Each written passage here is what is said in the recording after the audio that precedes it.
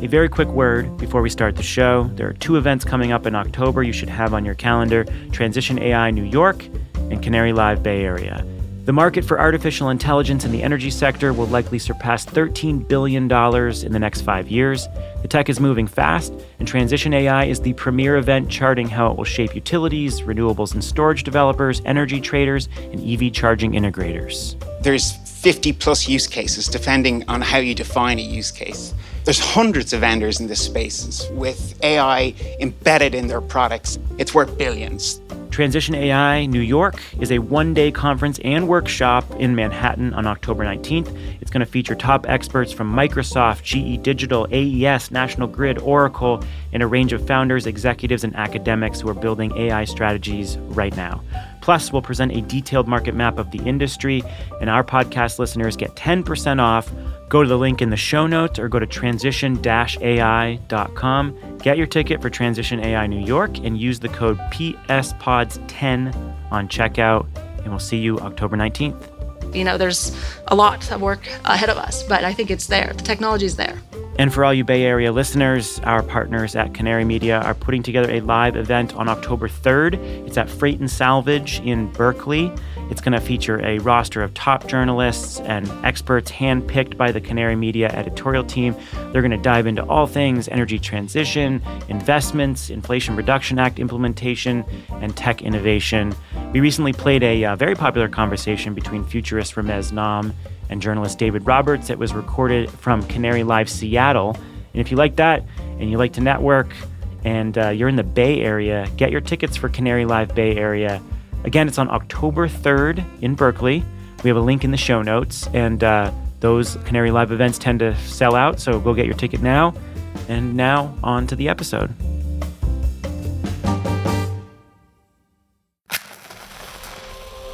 From the studios of Postscript Media and Canary Media. Jan Mathiasen is a director with the Carbon Trust. He's been working to grow the wind industry for nearly 2 decades. And for the last 10 years, Jan has focused his attention on offshore wind. So I moved over from onshore wind to offshore wind. Initially, I studied engineering, so the technical challenges around offshore wind really excited me. Jan lives in London, and in that city, there's this tourist landmark on the River Thames called the London Eye. At 443 feet tall and a diameter of 394 feet, it's Europe's biggest Ferris wheel. In 1998, when the London Eye was first built, it would have dwarfed the biggest wind turbines. Today, it couldn't compete with an average run-of-the-mill land-based machine. The diameters of wind turbines are now well above the diameter of the London Eye. And if you stand in front of it, it puts things into perspective. And offshore wind is a dramatically different scale. The biggest offshore machines in development are over 850 feet tall. Forget a Ferris wheel, that competes with London's tallest buildings. The scale is just enormous. And when you're building skyscraper-sized turbines in the middle of the ocean, the logistics and development costs increase with that complexity.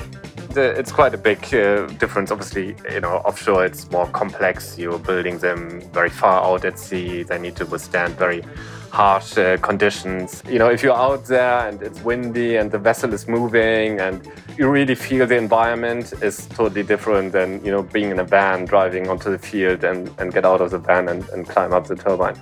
In offshore wind, risks are magnified: technical risk and financial risk. In 2021, offshore wind developers built 21,000 megawatts of capacity, but installations are down, and that's because the financial picture has worsened over the last 2 years, thanks largely to inflation. The offshore wind market, I think, remains still strong. However, investments in offshore wind have declined, and 2022 actually saw a record low in financial investment decisions.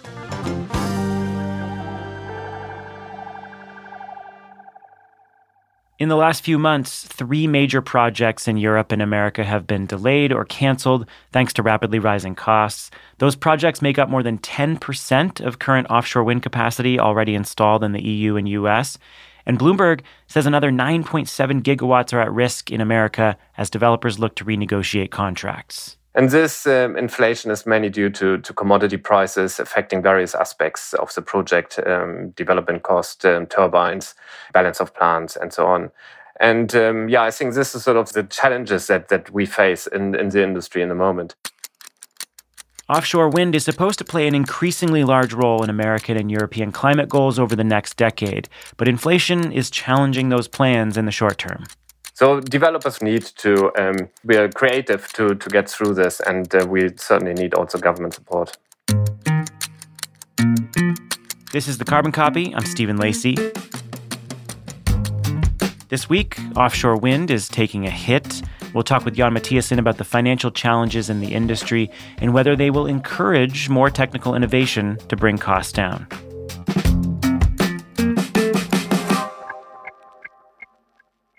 I want to take a brief moment to talk about the new season of the Big Switch podcast. We've been working on this for the last 6 months. We're so excited to bring it to you.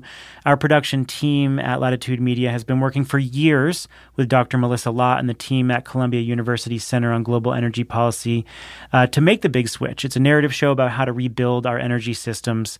And we are back with a 5-part series exploring the supply chains behind lithium-ion batteries and the very complicated economic and political forces that come as batteries take over the world. So in this season, we break batteries apart, go to mining operations, manufacturing facilities, recycling plants, and talk to some of the most prominent experts about the pitfalls and promise of our expanding battery-based energy economy. And you'll hear the trailer a bit later in the show. So if this sounds like something you want to listen to, find The Big Switch anywhere you get your podcasts.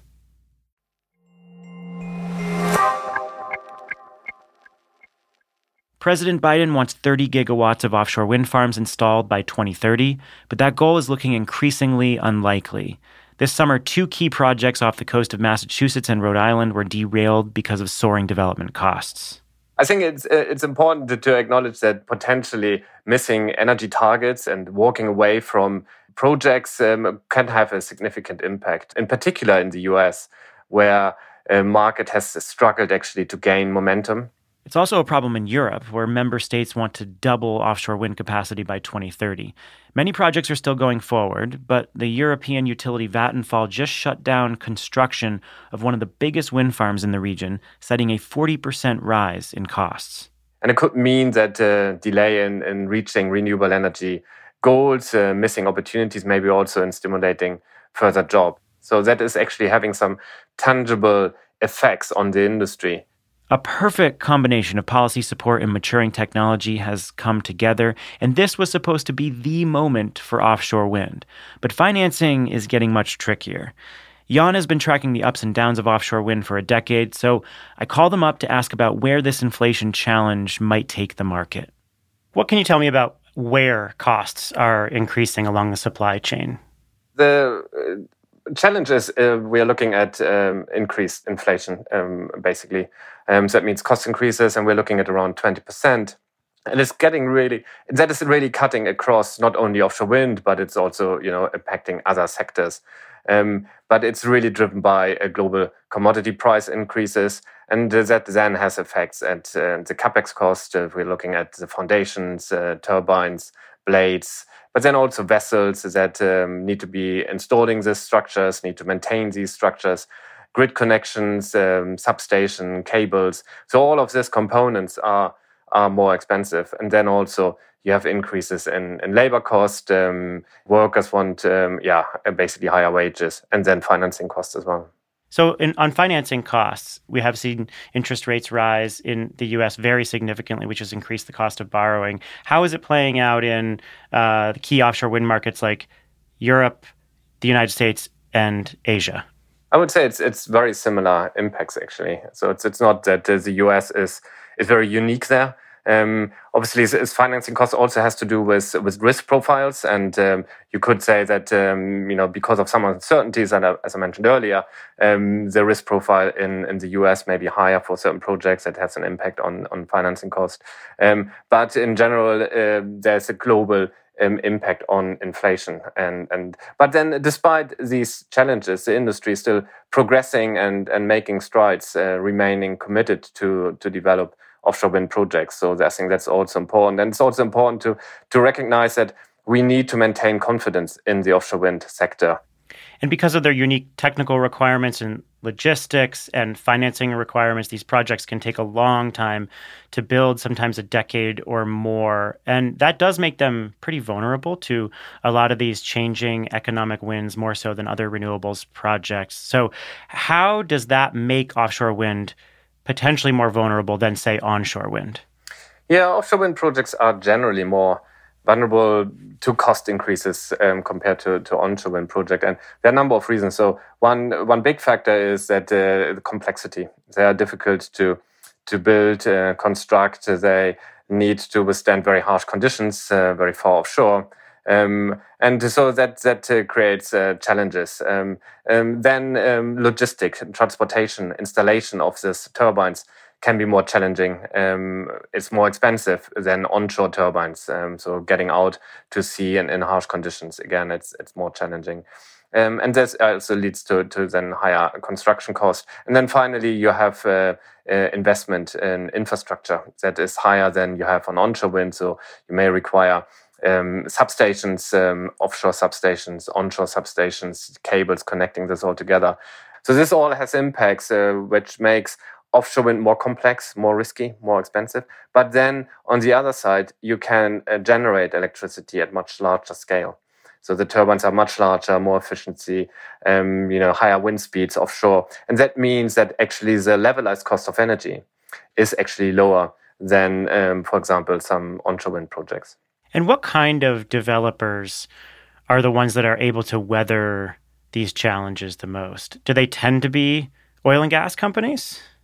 I think it's not necessarily that they need to be oil and gas. It's a mix, and normally they are large corporates. They have big balance sheets. Some of them come from oil and gas. That's right, but you also have large players coming from the conventional power sector. So I think it's a mix, but it is a playing field for the big guys, basically. So it's normally large corporates that can actually manage this complexity that we see in offshore wind, this risk, and also driving this investment.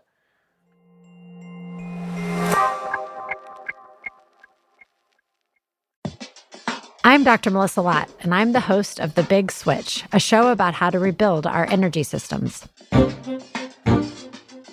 Batteries are finding their way into everything, from cars and heavy equipment to the electric grid. But scaling up production to meet the demands of a net zero economy is complicated, and it's contentious. If every country says we need to own the entire supply chain because we want all of those economic benefits, it's going to make the clean energy transition so much harder. In a new 5-part series, we're digging into the global battery supply chain, from mining to manufacturing, and we're asking what gets mined, traded, and consumed on the road to decarbonization. If we think climate change is the existential threat facing our planet, we have to be having a broad conversation about where we want to get the minerals that build these products. Listen to The Big Switch from Columbia University's SEPA Center on Global Energy Policy, available on February 28th, wherever you get your podcasts.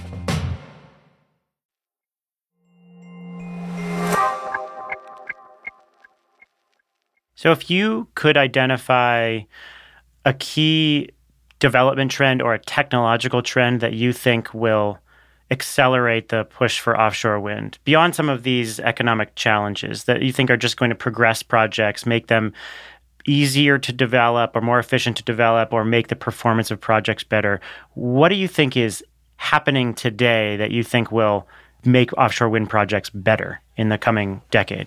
I think what we see is there's more clarity, there's more momentum in terms of the the regulatory policy frameworks. A lot of governments are creating clear targets, clear visions around this.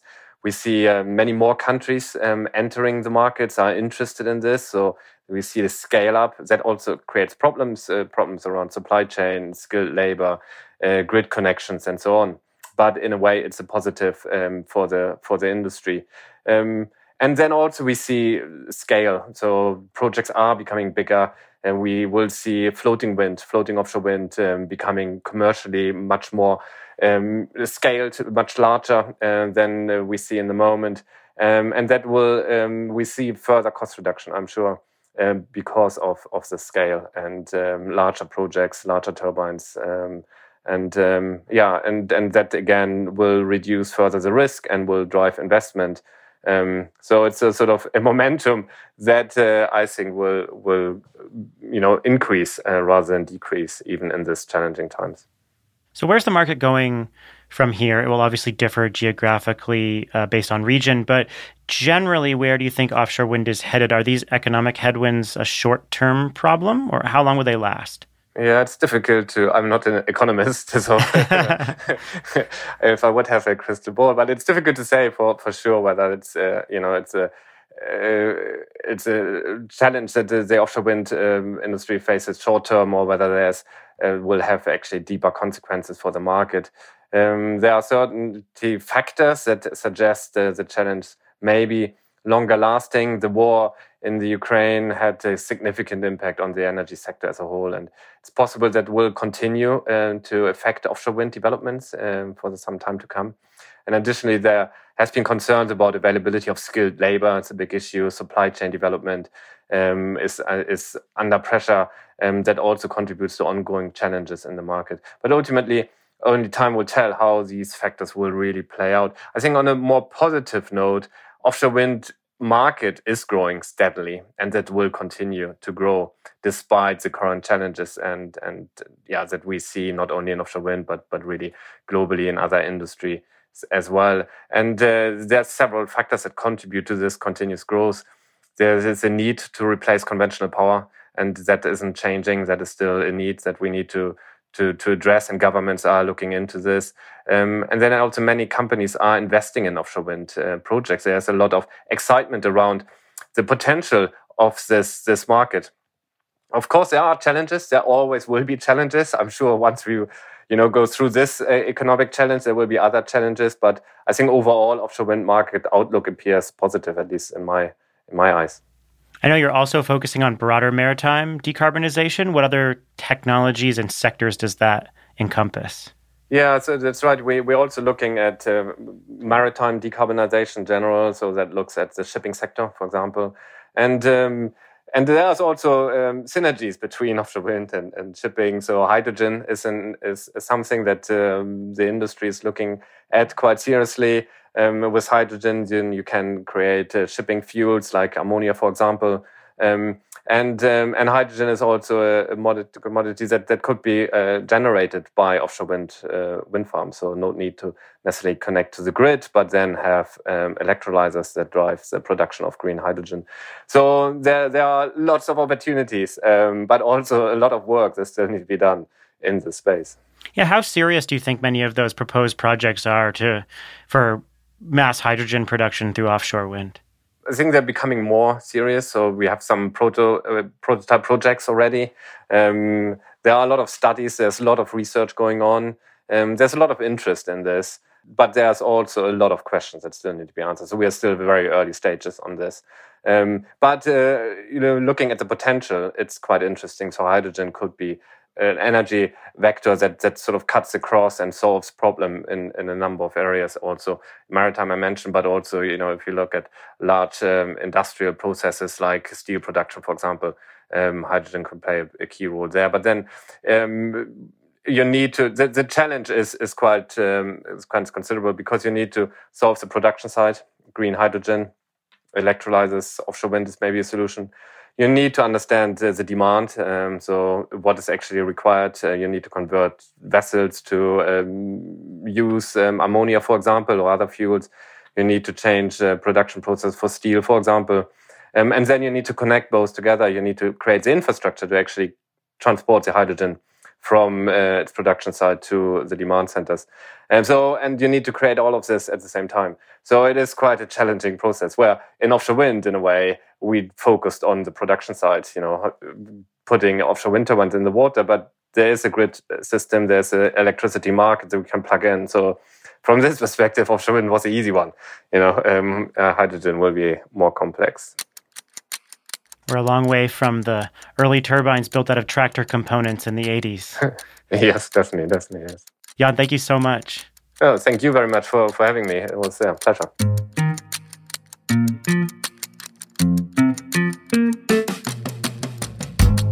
That's it for the show.